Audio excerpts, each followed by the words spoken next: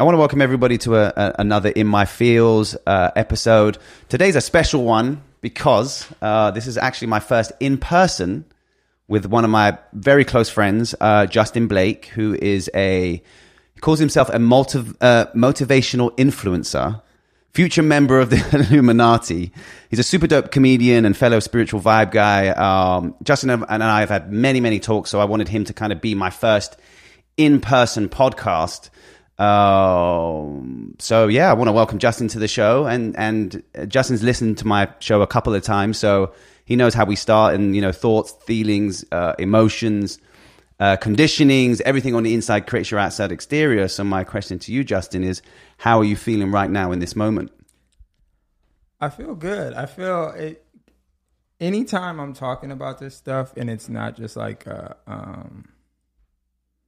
just organically in a conversation, I get in my head about like what I'm gonna say about how I feel, and then I start becoming like self-conscious about how I feel, and it's just like this wormhole of like, oh my god, how do I feel? I guess I feel good, but do I? Do you? I do. I feel good. Like I feel good because I'm very comfortable with you. Yes, you know what I mean. So this is, even though it's like preset, it's still organic to be around you. So it's like, but thinking about coming here, I was definitely like in my head contemplating life. Yeah. It's funny because I do the same thing when I sit on the actual podcast and the mic when we have our conversations, I'm like, fuck, I should have recorded that. I was like, that all day those conversations, like when Justin came over to the house, we had like a little gathering. And we were just back and forth, just spiritual bars. I was like, fuck. And then you sit down, you're like, do I know anything? Oh, yeah. And that for me is getting like more comfortable with just trusting myself, right? Yes. Of like, you know what you're talking about because this is what you talk about. So don't make it a conscious thing and then become self-conscious. Yeah. And I think that's actually what led me to this in the first place, was being self-conscious performing, because it was like, you are funny. Mm-hmm. So now that you have to like consciously be funny, you're making this so stressful. So I had to find a way to like make it less stressful. Well, consciously funny is kind of unfunny, isn't it? Yeah, no, you don't want to be around you. The guy trying to be funny is a burden on everybody. Yeah. It's kind of the universal thing, though, isn't it? It's like, you work your whole life for something, and then that moment when you're like, oh, I'm done, is when it actually starts happening. Because it's like, get the fuck out of the way. I quote this book a lot, Conversation with God, which I spoke to you about. Amazing book. And God, or whoever you want to say, is speaking to this guy, and he says, act before you think. And I had someone this ton of people on the show, and I asked the same thing, and they're like, whoa. If I act before I think, people are dying. Someone's dying. And I'm like, well, yeah, because that's your negative view on, act before you think. For me, it's like, well, like you just said, stepped in. It's like you feel comfortable with me, I feel comfortable with you, but it's still that notion of there's fucking mics in front of us and headphones, and we're fucking speaking as in we wouldn't normally speak like this. Right. So therefore, I'm overthinking things instead of just acting on my initial pulse of what I want to do. It's like that thing of, I go running in the morning and I spend more time procrastinating whether I'm going or not than actually doing the fucking run. Bro, what's that act before you think really resonated with me, because I had a birthday a couple weekends ago or last weekend, and I got blackout drunk. But I saw it on your Instagram. I saw the slow walk, the wifey helping you to the.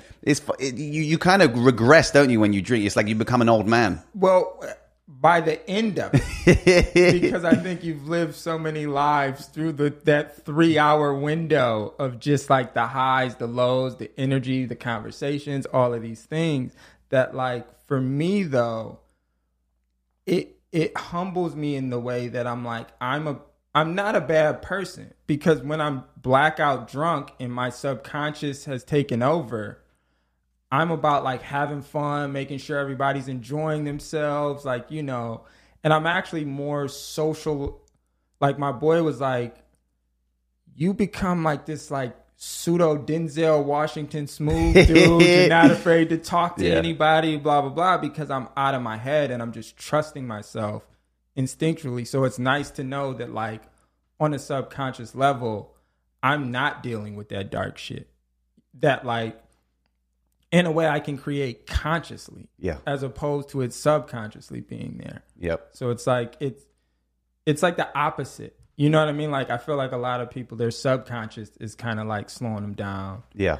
Whereas like for me, I feel like it's almost like creating barriers so you have something to do in a way. And I'm like, all right, I've done that long enough. Yeah. Let me, kick into my subconscious nature. It's funny that, I mean, because it's true. When you drink, it's like it's the courage of the inner you or the truth you. Yeah. But I've met some like dark people who drink, and I'm like, yo, this must be you on a daily basis that you're hiding this shit. For sure. My older brother was like that, where I had a conversation with him because I was like, I noticed when he drank, he would bring up slights from throughout the day that he gave a pass to. Ooh. But then when he got drunk, he'd be like, oh, you said this or you did that or blah, blah, blah. And it's like, bro, you can't hold on to all of that stuff. Like that's the reason you're in such a dark place. It's like either say something in the moment or work through it yourself or don't drink. Yeah. But this combination is crazy right now. And, he eventually quit drinking, and he's like, in such a better place. Yeah. Yeah, people really hang on to like that. You didn't look me in the eyes when you shook my hand or something. You like, yo. I mean, a personal experience of obviously childhood and stuff. I've had, I'm not going to say who because, I'm not going to G anyone up, but, you'd sit there and someone would be drinking and they'd be like, oh, you motherfuckers. And you'd be like, shit. Oh, shit. Here it goes. Everybody be quiet. Don't say shit. He's going to fall asleep soon. Oh, man. Tony Montana showing up, baby. Oh, yeah. I'm like, so let's dive into the comedy aspect of you. Because I've seen a couple clips. You invited me to one show, which we couldn't go to at the time. I think the wife was pregnant or something was happening. And where did that start for you? I mean, obviously, we don't consciously or unconsciously funny. You're using your personal experiences as your life and, around you, because we've hung out, we've been in stitches. Yeah. So I can see of the path that you've chosen, but is there a clear indication of when that came about, or is it just a natural progression of something that you love doing? So I've had conversations with like other comics about this, and I think to me, for people who are funny, it's innate. Mm-hmm. Like that timing, that understanding of like when to say something, being able to create a context in which you can get away with saying things other people wouldn't be able to say. So for me, it was just like always in me. Like my dad has stories of like when I was like really young, like one of his favorite stories was like when Pee Wee Herman got caught like masturbating. Mm-hmm. I was probably like 3 or 4. And we were in the kitchen, and I was like, "Oh, Pee Wee Herman was in the movies." Like, and I started like doing his theme song as to like what he was doing. And my dad just thought it was so funny, and he was like, he like brought it up for the rest of my life. Of like, I'll never forget that time. So I just think like it's innate, and I think the only thing you can do is like develop it in a way where to do comedy and to do it in like a formal setting is to you're harnessing it for the first time consciously. Mm-hmm. So then it just becomes that battle of like, how do I become comfortable being my natural self? Mm-hmm. Because your whole life you were just being you. Yeah. And you had context of like, oh yeah, you know me. So the moment I say I was in the DMV, you're like, oh my God, I know. Yeah. You know what I mean? So I think that was the biggest thing for me, was like learning how to translate my natural self to this unnatural environment of like, be funny now. Mm-hmm. And the one thing that like, I'm such a like, in a way, control isn't the right word. But like contrarian in the fact that I don't want to be told what to do. Yeah. So it's like the moment someone's like tells me to be funny, the last thing I want to do is be funny. Like, and I've always been like that. I remember being a kid and people like, tell me a joke. It's like, bro, I just gave you 5 laughs and now you're going to try and like tell me to give. No. Yeah. You know, so it's definitely like an innate thing, in my opinion, that you're born with. I feel like our society thinks you can just like learn everything. Mm-hmm. I don't think that's the case. or there's levels to it, right? Like, you know, I could never learn to play basketball as well as LeBron James because he has an innate ability and understanding and like this natural core vision. That, you know, it's funny because I guess preparation. I mean, speaking of basketball, when I watched the Jordan documentary, and you know when he was rejected from the team, and he went away that summer, practice, came back way taller, and I'm like, okay, so he physically manifested growth because he knew that's what he had to do to get in the team. He understood with whether it's subconscious or consciously. But I mean, I guess how do you prepare for comedy? Because again, it's that whole when I said act before you think, you can't really do that when you're preparing for comedy. It's like you're battling what's funny and what's not funny, but also when you're on stage, you have to read the room. If something you're saying isn't funny, then you have to kind of adapt to kind of the energy of the room. What's that process for you? So I think in a way that's like a misconception of comedy is like, as a comedian, I'm bringing what I think is funny. And if the audience doesn't think it's funny, that's on them. They're the joke. It's like if understanding that like Beyonce walking into Taylor Swift's audience or vice versa, the reaction they're accustomed to, they may not get. So then you can't second guess yourself as a performer and be like, wow, I guess I'm not as good as I thought I was. Yeah. And that's the like sort of the duality you face in the come up, is because you aren't as good as you're gonna be. So you are learning how to do it. So there's moments where it's like, it was you. Like there's times where like I literally said a joke wrong. I didn't do the right punchline because there was 3 different punchlines. So it's like you're doing that while also getting a read from an audience. So it's figuring out like, okay, today, was it me or was it the audience? Because it's going to switch throughout that process. So I think like learning when it is you and when it is the audience. Because like for me, I've walked into rooms where I'm like, oh, I'm about to kill. And then I've walked into rooms and like kind of seen what was going well and got a vibe of the audience and was like, nope, we're in for it today. Like we're both gonna not have a good time. And like sometimes I was wrong, and other times it was definitely like, you know, I held people hostage for 15 minutes, and it just is what it is at that point. Well, technically, it's always you, isn't it? Really, it's not you or them. Well, it's if you are the driving force to everything in your life, you're also the laughs and the not laughs, the unlaughs, if that's even a word. No, I think by them, I mean it's you in the fact that like not all of your experiences are going to be relatable to other people. Yeah. So in that regard, because you're only bringing the experiences you have, it's not their fault. Like I don't look at audiences and go like, it's your responsibility, it's your fault. Like I just understand we're different. You know what I mean? So I'm just showing up, and the way I'm translating my experiences isn't relatable to certain people in the same way people relate their experiences to me, and it means nothing. You know? So I get that, like, I never blame. You know what I mean? Like I fully understand that, like, yo, I'm not translating this. But I also know that, like, unfortunately, I showed up with the wrong language for everybody involved. Yeah. You know, so it's been that.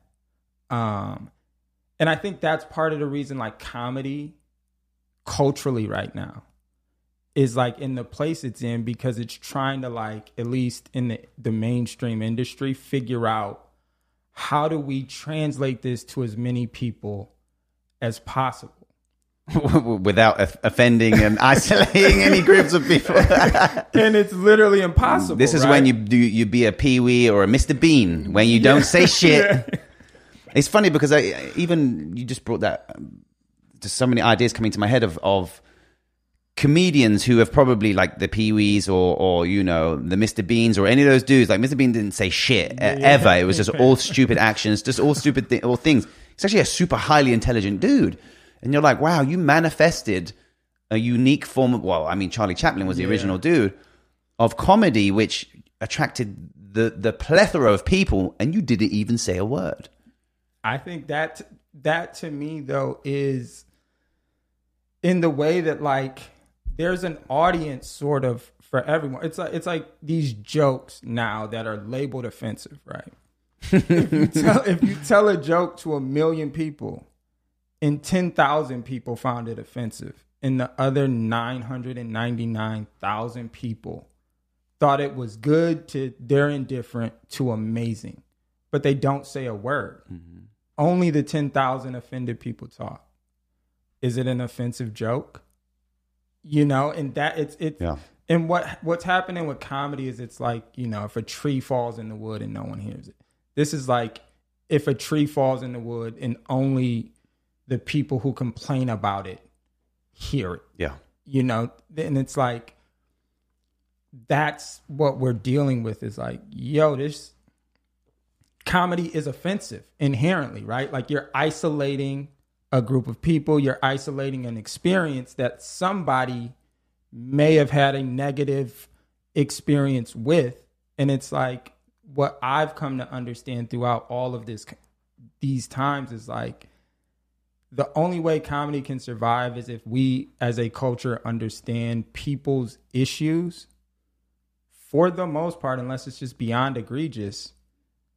That's a reflection of you. You feeling minimized by a joke that a stranger told that wasn't directed personally at you specifically is your own insecurity you're projecting onto what they do, as opposed to like them being like, look, Lou, you know, and I think understanding that, like, that's the only way comedy can survive because you can't have a world in which comedy isn't offensive because the nature of it is to isolate and point out things that someone who has a relationship with it isn't comfortable with it at the time. Yeah. So it's just like, you know, I mean, I always encourage everybody to live their truth regardless. I mean, obviously you're not intending to go out and comedy isn't that. I'm not going out to intend to hurt anyone. Yeah, for sure. It's just the way I feel about a certain situation, which I find is funny or funny-ish to me. You're right. It's that kind of separating yourself. But you should. I mean, every comedian should live their truth. You know, I think Dave Chappelle is the perfect example of someone who doesn't give a fuck. He gives a fuck. Of course he gives a fuck. But in terms of himself, he knows who he is and what he's doing. And there's no one ever... when I see him, I just see pure conviction in comedy. Because he knows his intentions are pure. Yeah. So if I'm bringing pure intent, you can tell the difference between somebody who's trying to hurt. Yeah. They want you to feel pain, and you can tell someone who's like, here's a funny observation I've made. Or have you thought about it this way? Like a curiosity is completely different. And it's like, that's the reason Dave Chappelle translates to so many people who aren't living through their insecurities, right? Like there are a lot of people whose insecurities define every moment of every interaction they have with people. And those tend to be the people who are the most difficult to interact with. Mm-hmm. And we've created a social interface where now they can bond in front of the world and seem like they're more present than they are. Because there's so many conversations where it's like online, you know, Twitter specifically, where it's like, oh my God, everybody's talking about that. And then you look and you're like, wait, this is trending and 10,000 people are talking about it on a platform of 1 billion. Okay, I guess everyone's talking about, you know. So I think comedy's just like, a scapegoat in the way that it's people not trying to be right. Yep. In going against a culture of people who are trying to be right? Like the social sciences are people who are trying to be right in what's happening in the world. Yep. And comedy is like, for the most part, people just talking shit. So those two things, that's the confrontation, right? Of like, this is an observation, or this is a hypocrisy I've noticed. And then somebody's like, well, actually, no, your political statement behind. It's like, no. That's you projecting onto this. So I feel like with Dave Chappelle's and all of these like huge, great comics, what's happened is like in the ocean, when you see a whale or you see a shark, it's this huge mass. And then you see all these other little fish attached to it. That's what people do with their social agendas now. Is it's like, what bigger way to get an agenda out than to attach it to Dave Chappelle? Mm-hmm. And now there's a conversation happening that wouldn't have been happening. And I think for Dave Chappelle, he's fine with that. As long as I have my platform, because I'm giving you a bigger platform, so why would you want to take mine away? Like, had a conversation. I think all conversations are great. Yeah. But when your conversation involves like, we'll get rid of artists and they shouldn't be able to say certain things, it's like, no, you just need to take responsibility for how you feel, because if words are preventing you from living your life, you've got much bigger issues, Yeah. You know what I'm saying? Like, so it's just like, that has been a big, frustration for me with recent times. It's just like, we're listening to the most insecure people. Yeah. And trying to build a culture around making them comfortable. And it's like, that's not how you make a culture stronger either. But so then I'm always I promote accountability on this show. So if there's anything in your life, it's you, regardless of the blame of the outside sources. You are the driving force. You are the magnet to all your shit. So it's you. And I think that's why, the kind of the show is growing, and because I run into so many spiritual leaders, and it's always on the surface. It's never deep. It's like, no, motherfucker, it's you. 100%. And I read this book, Marianne Williams. I think it's called Return to Love. And there's a lot of people who hit me. I just want to do this, which leads on to my next question for you, actually. I want to be an actor. So Marianne Williams said, so act. Oh yeah, but I'm not making any money from this. And So wait. You're not talking about acting then. You're talking about making money. No. I want to make money from acting. So act. No. But I can't. I'm going to pay my bills. Act. There's schools. There's, homeless shelters. There's hospitals. They all need a show. They all need entertainment. Elderly people's homes. And it's the same, I guess, because I run into so many people. It's like, I want to do this, but it's not making me money, so I can't do it. You can do it. Oh, 100%. If it's what you love and it's free to do it. 100%. I think, because I remember when I was first starting, I thought I needed whatever things I thought I needed. Mm-hmm. And the reality is, and it's the most humbling thing about any pursuit, right? Is like, what you need to do is start. Mm-hmm. Because once you start, it's amazing how like things start to fall into place, and you meet certain people who provide you with whatever opportunities. All you needed was a mic. Well, if you start talking, eventually somebody who has a mic is like, this person needs a mic. Bam, you got a mic. Like, it's amazing how, a lot of people who are in the more spiritual realm will say you're manifesting these things, but the only way to truly manifest is like thoughts meeting actions, right? Is like where it happens. Mm-hmm. So until you start doing it, you're just creating excuses, because that's the fear of like, ultimately, I know if I'm afraid if I do it and it doesn't work, how I'll feel. And it's like, it's not going to feel any worse than having not done it. Yeah. Yeah. You know what I mean? Like, at least, and also just at the end of the day, it's an experience.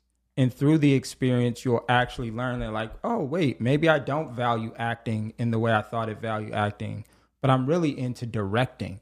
And I've met a bunch of actors, and now I can create something that may make me money. Like a lot of directors found out they were directors by being bad actors. Yeah. You know, and that's a part of it, right? It's like the learning.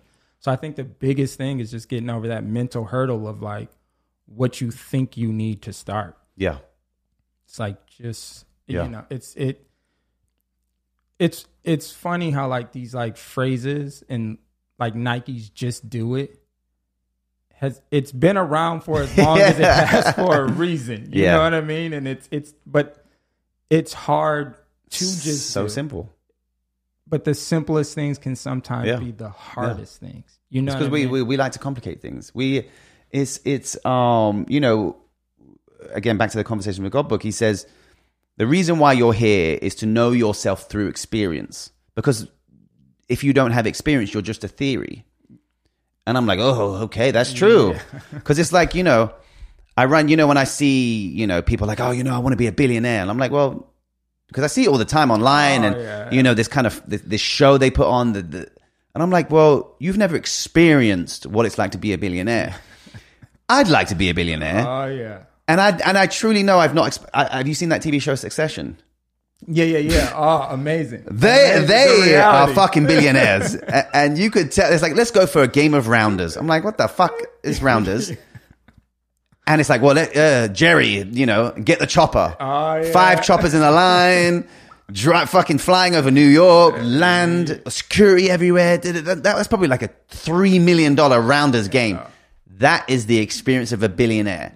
Walking into his fucking $100 million house going, what's that fucking smell? This is shit. Fuck off, everybody. I hate you all.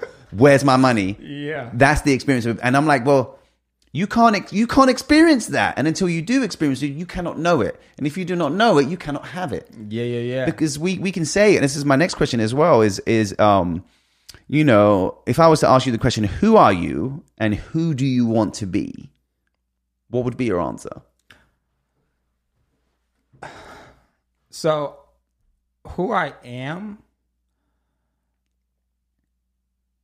is because it's like it's an ever expanding question, isn't it? Saying. It's not a stop. Who are you now? Like who I am now, I feel like I am the most comfortable version of myself, right? Like, and still, even in that, there's an evolution of like things I know I still have to work on, right? Like I'm very comfortable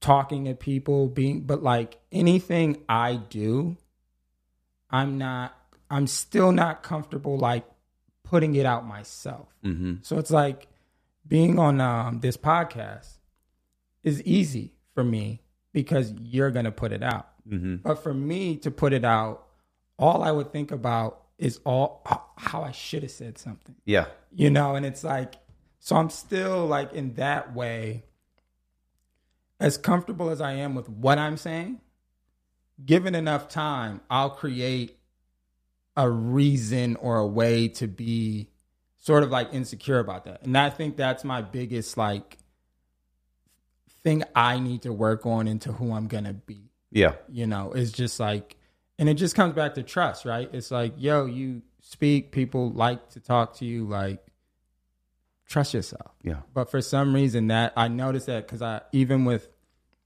like preparing for my own podcast, where I'm like, all right, I know I'll be able to like sit in a room and talk shit, but then will I be able to release it? Mm-hmm. And that's been my biggest thing with all of my stuff is like releasing it. Yeah. And just, you know, trusting. I'm not a very trusting person. Within yourself. Within myself and within, because it's within myself, within other people. Mm-hmm. You know, so it's like that. I think that's the biggest thing is just like, I'm a positive guy. I'm a secure guy who doesn't trust most things. You know, I used to be, I guess it's kind of the kind of background, you know, you and I are from, because we speak about this obviously offline, and seeing the level of untrust in our childhood and everything else, you create this kind of, even now, like I was in Soho House the other day. I knew who was behind me, who was in front of me. I knew he was sitting there. He got up to there. What's he doing? I'm like, why? You're not on the street corner fucking looking for shit or trouble, any type of shit. I'm like, what's going on? But see, now I've changed my perception of it. And I'm saying, well, who the fuck do I need to trust? Yeah. Because I don't need to trust anyone. I was like, I trust myself. Oh, shit. And then you start attracting more reasons for you to trust yourself. Right. And then you start changing the need. Because it's the Atomic Habit. It's it's another book as well, great book, which talks about habits and how to break bad habits and replace them with good habits by creating a reward around what you're trying to replace. Like, for example, for me to go running, I put on audiobooks because it's the only time I listen to audiobooks is when I run. So the longer I run, and it's great. I'm thirsty for this knowledge. Yeah. So that's my reward for the habit of running. And yeah, so I would change the narrative every so often of, because I used to do, started so many things that would fail because I didn't really, I guess my attention to them would wane. Yeah. Or it'd be like, oh, well, now I'm on something else, or now I'm on something else. But that's growth. And now I accept that growth. I've been doing this podcast nearly a year and a half.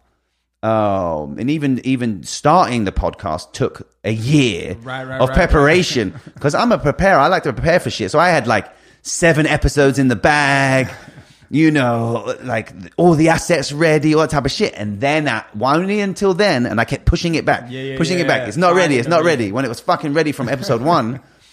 And it's the same. Like, I see artists like, Kanye West did a listening party for his album in Vegas, listening party. Album's dropping a few days later. I'm like, that would freak me the fuck out. Yeah. But I'm sure the creative process to him felt like ages. Right. And I was just like, but again, it's that innate. You're right. It's that innate trust, and I speak about this a lot on the show. Is that trusting in yourself, and when you fully trust in yourself, and this is another thing as well, where because I'm a hermit per se. And I'm spiritual within my hermetism. Yeah. You're active. And I'm active within my hermetism. Oh, yeah. But then I was at Soho House and, I was like, my drinks were taking too long. And I was like, it's not cheap there. Oh, no. And I'm someone that now, I mean, I don't ever like to be inconvenienced. I don't like to wait for things. I know if I go to the store to buy something, I know what I'm buying. I'm in and I'm out. And that's just the way I'm not going to change that because I like that. Yeah. And I was sitting at Soho House and I was like, the music was playing, R&B was bumping, my juice was a little delayed. I said, what the fuck is going on? And my ego started building. And I started liking it. I was like, fuck. and then we went on to somewhere else and there was a long line outside this bar and I was like, yo, they got any tables? Tables are sold out. And this is, you call me bougie or whatever now. I've worked for my bouginess. Yeah. I feel like I'm entitled to the shit that I want now. And then I woke up the next day not hungover on drink, hungover on ego-ness. And I was like, I did not enjoy that. I loved it at the time, and the next day I overthought about it, and I was like, just didn't seem like me. And I was like, there you go, Lou. I'm taking you back from the outside world, and I'm putting you back into your hermetism. So this is where you can handle it for now, and until you're ready to go back out, you're staying fucking home. No, I think it's critical to have that level of self-awareness, right? And it is like that, because to me, I think the world is the obstacle course. Right? Like, and even being around other people, because I've noticed where like I've been in my zone where I'm like, yo, I'm at the crib, like I'm working on some shit. Like I've had a day of like mindfulness and like I'm feeling good. I feel like I got my ego in check. The moment I get in my car, somebody like cuts me off and they throw their arm up. And my ego is like, you need to follow that motherfucker home. Let's see if he's really about that action. Yeah, let's see if he's really like, throw your whole life away right now in this moment. Yep. Because that, I feel like that's like how, life is an experience and it's about growth. And it's like you make these declarations to the universe of like, yo, my ego, I got it here. Like I've been meditating, whatever. And life is like, okay. Let's see. And that intoxication you were talking about of like, coming from when you've had to really work and grind to get what you want in life, and then to be in this setting where the setting is like, we're here to please you. And you're like, but I'm unpleased. Yeah. I was 12%. I'm pleased. Yes. Fix this. Yes. And it's just like, and for me, because I've been to like, I went to the Waldorf, and it was. Yeah. Why you say like that? I went to the Waldorf. Own your shit, bro. Yeah. You know where you went. So I was there, and they have like it was like a lobster hamburger, which is like, any bougier than a Jesus Christ lobster hamburger? Save the oceans, everybody. Yeah. And Seaspiracy. Don't be like me. But I got it, and it was good. But I'm like, this is a touch salty. Well, I mean, what the fuck is it really a burger? I mean, it's a lobster. It's mashed lobster. Isn't a burger just... the definition... Is it a beef burger? Or is it just is that what the definition of a burger is? Is it beef? Or is it specifically just something between something? That's a great question. 'Cause I almost feel like a burger is something, a round disc of something. Okay. Because at this point, it's like a veggie burger. Or what? The only thing they have in common is the shape. But I mean, whoever came up with the beef burger or the burger, I wonder if it was just defined as the burger. Yeah. With the beef in it, and that is the burger. Yeah. You see what I'm saying? Yeah. I think initially it was that. Okay. And now, through marketing, it's like, well, I need you to know what I'm selling you. So it's everything.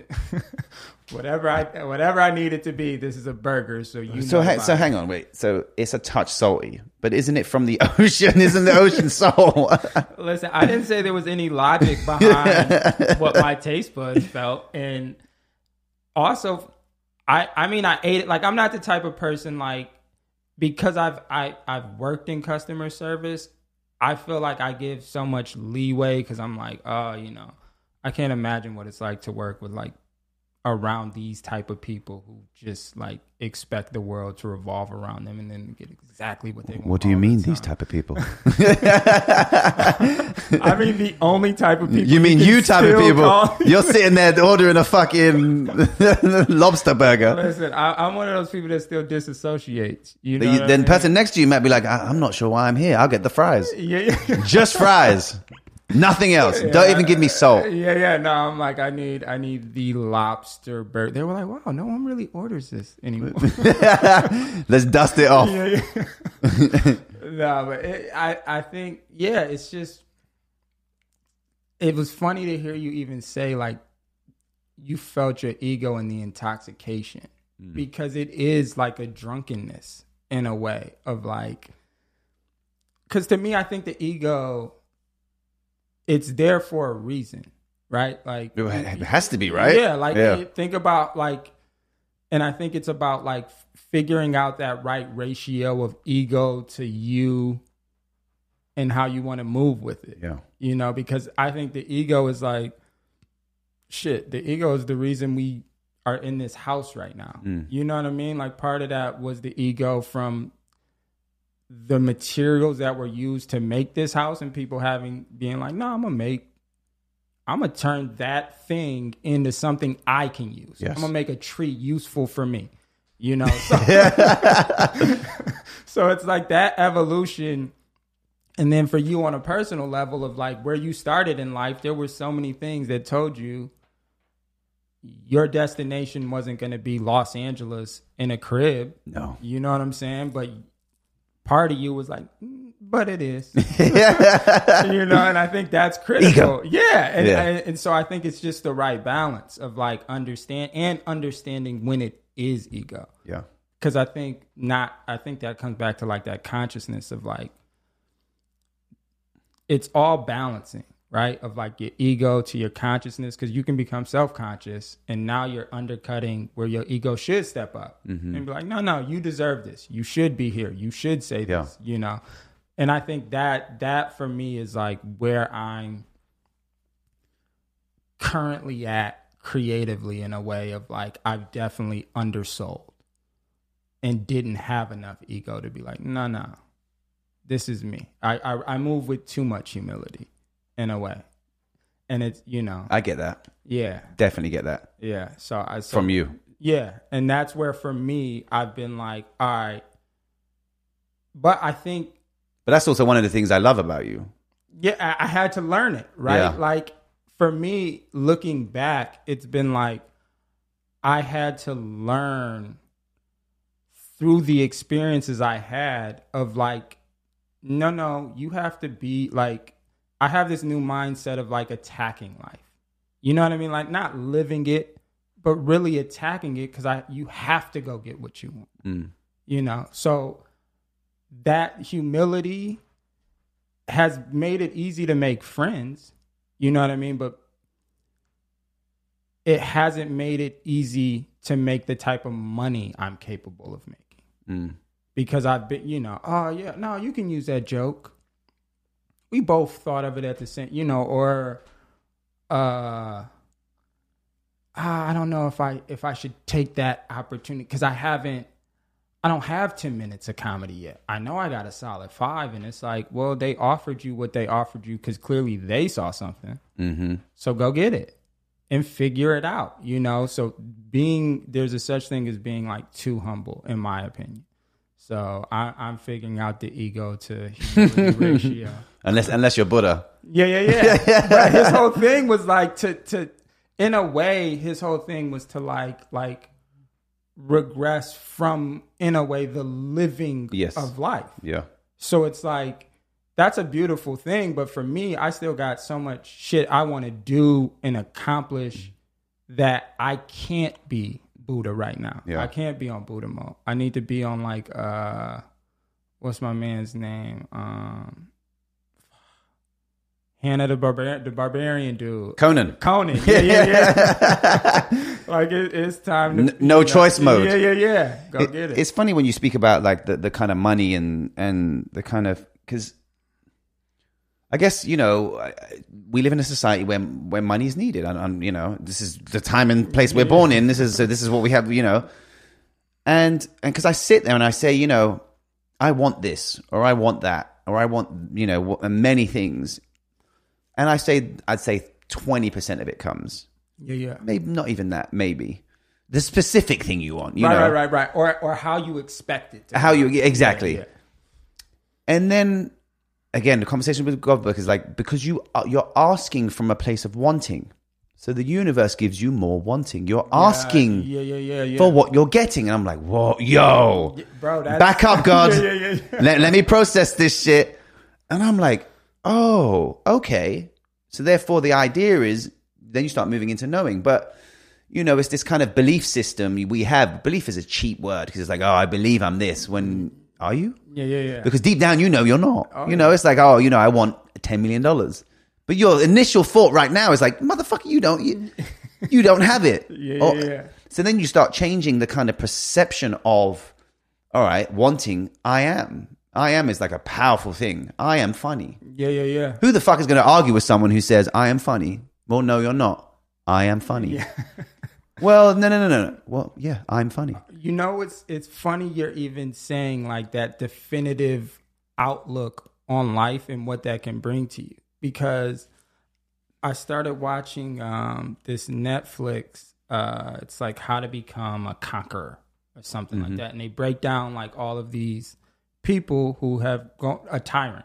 No, I saw that. Yeah. I haven't seen it, but it's on my list. Yeah. And it's like, oh, there's some fuckers on that. Bro, and it's amazing because in their minds, what they're doing is right. Yeah. It's the world that's being like, yo, you're going too far. This is crazy. There's no such thing as right and wrong. It just is perception. For them, it's like, yo, I know my people, whoever my people are, I'm doing 1,000% right by them. And they need you gone. And I was thinking like, cause it's not like any of these men came from royalty. Like Hitler didn't come from a bunch of money. Stalin didn't come from a bunch of money. Like all of these like people They're just were single-minded individuals. And one of the things that like really resonated with me in a way was when Hitler had an experience after like he fought in World War I, where basically like something happened, and from that moment on, he said he was basically on autopilot to becoming and achieving his goal. Like there was he just put the blinders on and was like, yo, I know this is what needs to happen. And in a way, like, not even in a way, it's on record. He made it happen purely through will. Nothing about his circumstances in that moment. Like, it's like, you know, there's a beautiful version of that where like somebody's like, oh, I was in poverty and then I rose and I used all of my rising and the growth and influence I had to like feed children. And then there's somebody who's like, nah, I just used it to cut people's heads off. And that's what he is. But at the core of it, it's a testament to what single-mindedness can do. And then from that point, it's like, hopefully that person's, you know, headed in a direction that's like beneficial to humanity. Right. And, you know, and and it's just like, but seeing just like that element of just this dude who was just a guy, a frustrated, bitter, resentful artist who all of a sudden flipped a switch. Almost like, fuck this. I'm changing the whole world. See, I study people in terms of the actual emotion, or as you say, the willpower, but nothing was going to deter them from what they were going to achieve. And even Conversation with God says, you know, super controversial, it says, even Hitler went to heaven. And I was like, yo, what? How? Because if you understand the power of manifestation, which is everything in your life, the way you look, the way you feel, everything in your life is you. How can there be a good or a bad? If you attract the illness, the death, everything in your life, that means we have supreme free will to choose exactly who we are and who we want to be. There is nothing else. No God holding us. He's created us as God per se. You know, as all the religious and history texts state. The only difference that separates good and evil is perception. It's a person saying something is something or something else. And the reason why those things exist is because we can say what good is because we know what bad is. We know what down is because we know what fucking up is. And I guess these polarities were created for us to understand these type of things and equate them to our lives. But I'm like, yo, but you're right. It's like, you know, I had an argument with someone. I was drunk as fuck somewhere else. It's becoming a habit for me. It's a joke. And we were arguing whether or not Trump was a smart man. And I said, well, technically, regardless of whether you say a powerful country, the presidency is the most powerful position in the world. Out of anywhere else. And I said, you cannot be dumb or unintelligent and get to that position of power. It's like, no, he's the dumbest man in the world. I said, but he's not. The dumbest man in the world isn't running the campaign he knew to run to win. That was it. And again, it's what you just said. It was that willpower of knowing what I need to do. He didn't give a fuck whether he pissed people off or segregated people or whatever. All right, I'm going to because the other side were arguing amongst themselves and he divided and conquered. That's the oldest trick in the book. He put little tidbits in of Biden arguing with this person, this person arguing with that. But I don't want to get political because that's not my vibe. But I'm talking about the consciousness behind the emotion of the drive for the manifestation of nothing was going to, he's like, I'm president. Before he even got there, he's like, it's just me. And if you pay attention, he has been saying this since the 80s. That he's, I might run, the timing isn't right now. I don't know, you know, but they're not doing a good job. And I know I would do a good job and blah, blah, blah. And it's like, but even listening to what you were saying, right, about like, if you take responsibility and say you're responsible for everything that happens in your life, right? So it's like we look at it from the standpoint of like, a Hitler, a Stalin, all of these horrible people who did these atrocities, they created the atrocity. But then it's like, well, if you bring it and you include everybody who was involved in the situation, the people who are the receiving end of that, did they maybe manifest that happening to them in the way that, like, regardless of what the situation was, there are survivors. Mm-hmm. So what's the difference between a person who survives a situation and the person who doesn't? You know, and that's like, we try to define and understand, and it's just like, if you want to bring it back to like, well, it's your life, you're in control, your thoughts, your feelings, your emotions towards the world lead you to certain places, and to be in, you know, the wrong place at the wrong time could be a product of you. Yeah. And that's like some shit that no one would want to accept, right? Like very few people, right? Like that's the difference between like the victim mentality and the mentality almost of the victimizer, right? Is like, at the end of the day, you only feel like a victim because you're not on the end of this situation you want to be. But there's two people interacting. So what's the mentality that, you know, because we all get kicked. And some people go, damn, I got kicked. Like, what led me to getting kicked? Why did that person kick me? Blah, blah, blah. And for others, it's just like, I can't believe I was kicked. I didn't do anything. And that's, you know. Yeah. And to me, that's almost like what I'm sort of seeing with humanity in general is like, that's kind of what separates is, you know, every situation you can think of, someone survived it and kept it moving, compartmentalized, did whatever, sought whatever they needed to seek to move past whatever trauma they endured. Yeah. And then there are people who just stop. And they go, no, this is, I'm, you know, a victim of whatever. And they literally define themselves, and you know, that's their identity moving forward. And it's just like, so we can look at the tyrant and, you know, and we should judge them, and they are wrong for, you know, in a way exploiting these opportunities because, you know, it's fucked up. But also, to me, accountability is 360. Yeah. We all gotta, you know, at some point, like I dated a girl who was Buddhist, and she used to do like this cleaning the mirror motion. And she'd be like, don't forget. And it's like cleaning your own mirror and looking at yourself because, you know, it's not a coincidence. My mirror definitely needs cleaning. Yeah. my shit looks like one of those. It's cloudy as fuck. Yeah, like where they put the fucking frosted window literally. Right now. Yeah. I love the way you just articulated that because it can be, because when I first started doing this podcast, it was like, well, you haven't really heard anyone be like, you know, Oprah say, well, you're accountable for all this shit in your life, or any, I mean, you know, Buddha kind of touches upon, Jesus was just love. He wouldn't say that to anyone, or he would. But I'm just like, is this kind of, because I felt like a victim in life. I have, like, everyone has, you know. Yeah. But I experience situations where I would attract more victimization to me. And I was like, no more. Yeah. But again, this is the cycle of life. You know, I've broken that cycle of no longer feeling like a victim because I'm not.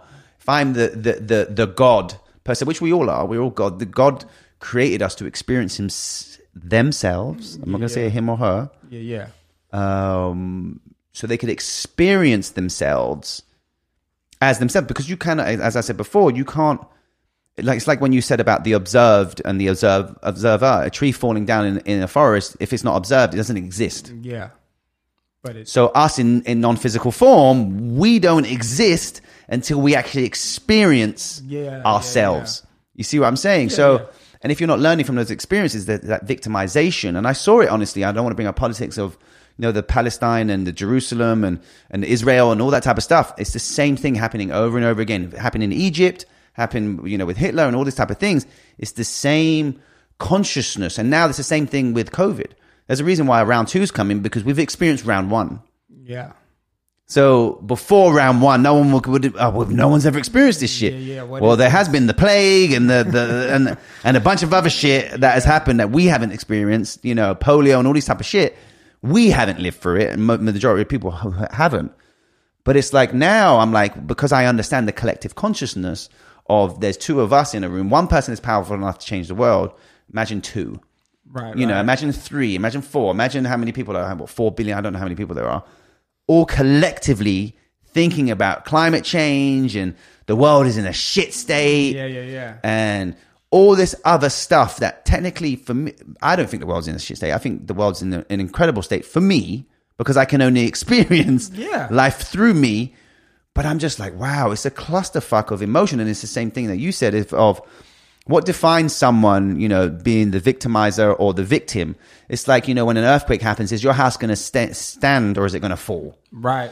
How is that? I'm not saying I manifested an earthquake, but collectively our emotions are, again, if you think about manifesting, you have to think about the weather too, because we're all the fucking same. We're all creating this shit. There is no separation from it. So it's like shitty weather or tornado is like, and you see people who live around tornadoes. Yeah. I mean, I think about it too, even in terms of like, the mentality of, let's say you or I, where we left our circumstances that we grew up, the immediate environment we grew up, and how that could have defined us. We left that. Mm-hmm. We know people who didn't leave it, and we know the shit that they're dealing with. That it's purely because they're still there. I wouldn't say left it. I'd say accepted it. Okay. And loved it. Yeah. You see what I'm saying? Because I love the fact that everything bad has happened to me because I love where I'm at now, and and my experience. If one of those things didn't happen, I could have went somewhere else. Right. No, it's even like for me to be in the position I'm in, where I was talking about like financially, I'm not exactly where I want to be, but I know. You are financially in a place where you want to be. Yeah. You have to change the narrative. You see, you are automatically are associating with a lack of. Right. And I am not where I'm supposed to be. So your thought process of what you just said, but your action was the words that you spoke. Right. So therefore, you are believing what the fuck you just said. Even though I'm sure back in the day when we had no money, you'd be like, I wish I was Justin at this age right now, where I'm at. That's true. All that fucking eating lobster fucking burgers. And I think that like it was on the way here, right? I'm putting on, so I had these pair of shoes, Common Projects. Oh, they're cheap, aren't they? Yeah. I looked at those, I was like, nope. And that was like, for me, I was literally, so I was putting on these shoes and I was thinking like, damn, there was a point in time where these were just on a screen and you wanted them so bad. And you had this vision of like what your life would be. And I was like, I didn't actually want the shoes per se. I wanted the vision the shoes represented of the lifestyle I thought I would live in those shoes. Because now I have the shoes, right? And I'm actually living a good life. Like, well, clearly you fucking bought the shoes. Well, they were a gift. Okay. Well, there we go. There's a caveat. They were a gift. We'll take it. Exactly. Like, but they were a gift from a person who I have a relationship with who would want to gift me that. Yeah. You know, so, but it was just a matter of like, wow, I'm in LA where I wanted to be. I'm putting on the shoes at one point I wanted to put on in LA. I'm headed to my boy's house, about to go do a podcast. Like, shit is actually happening and good, but what happens, I feel like, is you look past where you're at because you're always, depending on what your mentality is, focused on where you want to be. Mm-hmm. And that's like when you talk to people like who have the amount of money you think you want. And they're like, well, there's more to life than money. It's like, yeah, that's easy for you to say. And it is.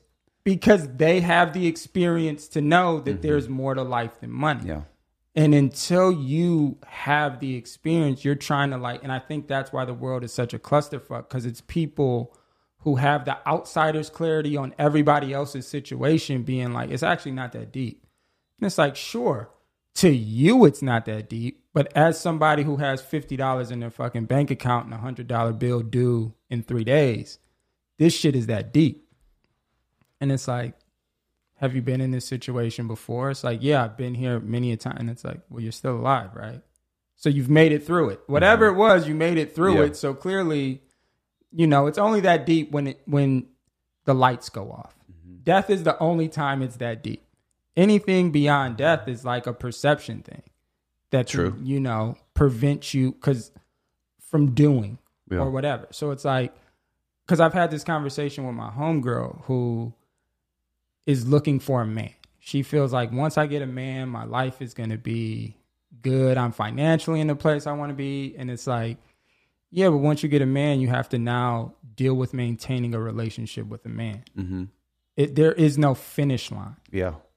And she's had that conversation with me, like financially. And it's like, we have this like inverse where it's like, I have a partner. I have a beautiful, fucking amazing partner. I have what she wants. Financially, she has the stability I believe I don't have, even though I have it. But it's like, in my mind, though, it's still not to the degree in which you want it to be. Yeah, exactly. So I'm living in the not, like you said a moment ago. And it's all a matter of like perception, because I know that having a partner isn't easy. You know what I mean? Like why is it not easy? It's not easy in the way that like you're dealing with someone outside of you. So well, technically you're dealing with yourself, which is then attracting the outside notion of you. So it's both of your energies coming together as one. But until you change the frequency about you, the other frequency isn't going to change. I'm not talking about manifesting for someone else, but it's like when I've had previous relationships and I started off doing things that I thought they wanted me to do, or being who I thought they wanted me to be. So you're constantly conflicting within yourself. Oh, I can't say that, or I can't do that. I have to be quiet now. I can't drink that too much because I get a little, vibey when I drink. And then when that ended, I was like, who the fuck am I? And I was lost. I was like, what? That was like wandering in a fucking forest with no shoes on, being like, I didn't know who I was. And then I had to relearn who I was. And I lost who I was for so long. And then when I met my wife, I was like, I'm not doing that no more. Then when I met her, I said, look, this is me. I have no dough. Literally, I'm 25, 26, which is young. Yeah. I mean, but at the time I felt old as fuck. That's the only 25 years you knew. Yeah, that was the only 25. Yeah. And I was like, I have no money. I have no home. I have no job. But this is temporary. And she was like, that's fine. And I was like, oh, what? I can actually be truthful. But what I didn't realize until like a year or so after, she had those things. She had a job. She had money. She had a place to stay and everything else. She felt the same way I felt in life, just in different situations. So we attracted each other. And it was only the notion of when we dropped the thought of, this romanticized version of what love is when shit started flourishing. It's like we meditate together, we stretch together, we do all these type of things because I know that this is my life partner. Right. This is the love of my life. This is, you see what I'm saying? So my energy towards our relationship is not hard. It's the easiest thing I've ever done. It's the way I think about things that make shit hard. Right. You see what I'm saying? So again, it's this creature of habit, this notion of the lack of, or how you think relationships should be, or based on this stereotype view of this conditioning that we've always been raised to believe, because we see our parents' relationship, we see all that type of shit, and we're like, whoa. Yeah.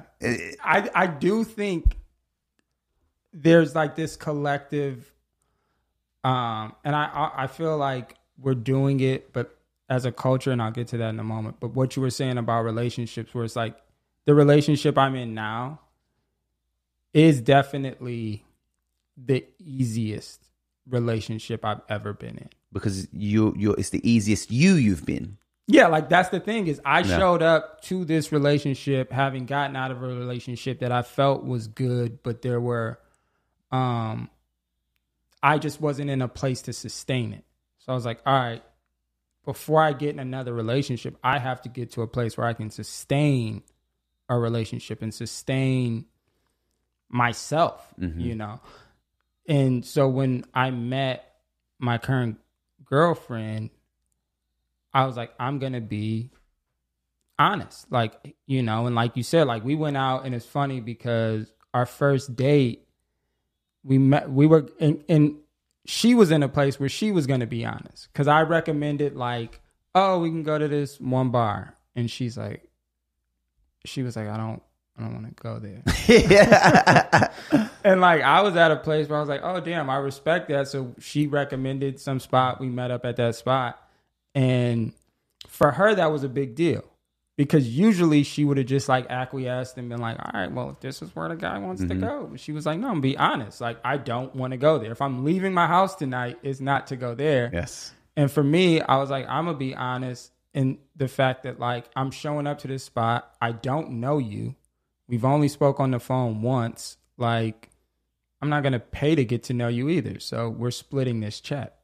I don't know if I'm going to see you again.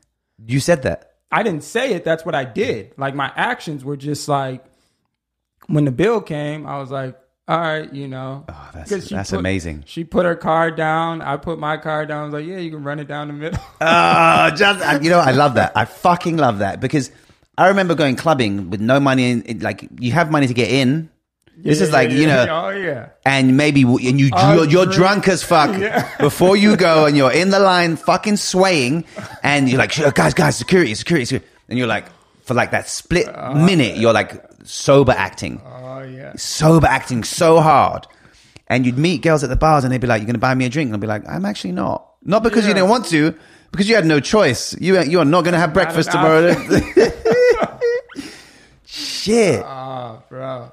But that, because also for me, how long ago was this? This was October of 2019. Okay. Yeah, so it was like... So pre-pandemic. Yeah, we met like... Wait. Firstly, what was the reaction of both? So for her... Well, I mean, was she like, well, I'm paying half just because this is what I do? Or is it because you led the charge of... We're going to split this. No. Not even it's okay. No. You said, and she insisted. No. There was no pretending. Like she was going through the motions of like, oh, okay, I know I got to pull my card out now. And I was like, all right, yeah, you can. And for her, she didn't like, because she's a more stoic person to begin. So there wasn't like a visceral like, yeah, you know, it was just like, noted. So then what happened is, because we had like a really good date. Like we hung out at this bar for like 3 hours. We each had like 2-3 drinks, split some fries. Like we're really vibing hard. Going into it, I wasn't expecting that. I was like, I don't, you know. Split some, no lobster? No lobster burger? No, bro. I'm like, we might do a drink or two and I'm out because I don't know. That'll be $200. Yeah. I'm doing the Dave Chappelle half-baked calculations on everything. And it was just like, I don't know how many people I'm going to be dating. I had just gotten back on dating. It was my first time on dating apps. Okay. She was the first person I met off of a dating app. What was the app? Bumble. Okay. So it's like the, I guess Tinder's for people who are just looking to fuck. Bumble is looking for people who are like... Looking to fuck with a hug. Yeah. Some self-respect involved. You know what I'm saying? Like waking up in the morning, looking each other in the eyes. And knowing each other's names. Yeah. You know? Okay. And then there's like the Raya, which is like the rich version of like, I only want to fucking satin sheets. Like pulled up in a foreign the car. Disney movie. Yeah. Or was that Raya? No, in my Disney movies, once you get past like The Lion King, once you have kids, you'll know them inside out. Well, that's what I'm saying. Like I'm at that generational gap of like I don't know shit that anyone under 18 cares about. Yeah. Which as of you will. Oh, it's coming, bro. I can feel it. You want to talk about manifesting? But yeah, so it was just like us having that real moment for both of us where we left, and for her, she was like, I don't really fuck with this dude not paying. And her friend was like, who's married, was like, well, you don't, I mean, who knows how many girls he's talking to? Like, y'all don't really know each other. Like, did you like him? And she was like, I mean, he was cool, but you know, but guys he didn't pay. Yeah. And she's like, I mean, you can be hung up on that, or you could see him again and see what happened. So then we met up again, and I paid that time. Oh, yeah. It's quite a funny notion, isn't it? Like, but he didn't pay. But I mean, testament to because I mean, it's funny how that could be a deal breaker, isn't it? It's like, but even her friend, who's her friend? She's an OG. Yeah. But did you enjoy the date? Yeah. It's like she lived in the now in that moment when, and I don't know any girlfriends who they would have been like, fuck that guy. But you do not need him in your life. But that's what I'm saying is I feel like we're living in a moment where there's all of these like antiquated ideas of like, it was where a man should pay for everything because literally women couldn't work and provide for themselves. So that notion of like, my money should be all of your money and your money should be all of your money. It's that innate conditioning. Yeah, it's antiquated in our current version of society. I love how you just flipped it to, you know what? Equal rights, yo. Welcome to what your women before you fought for. It's like, you're a part of this now.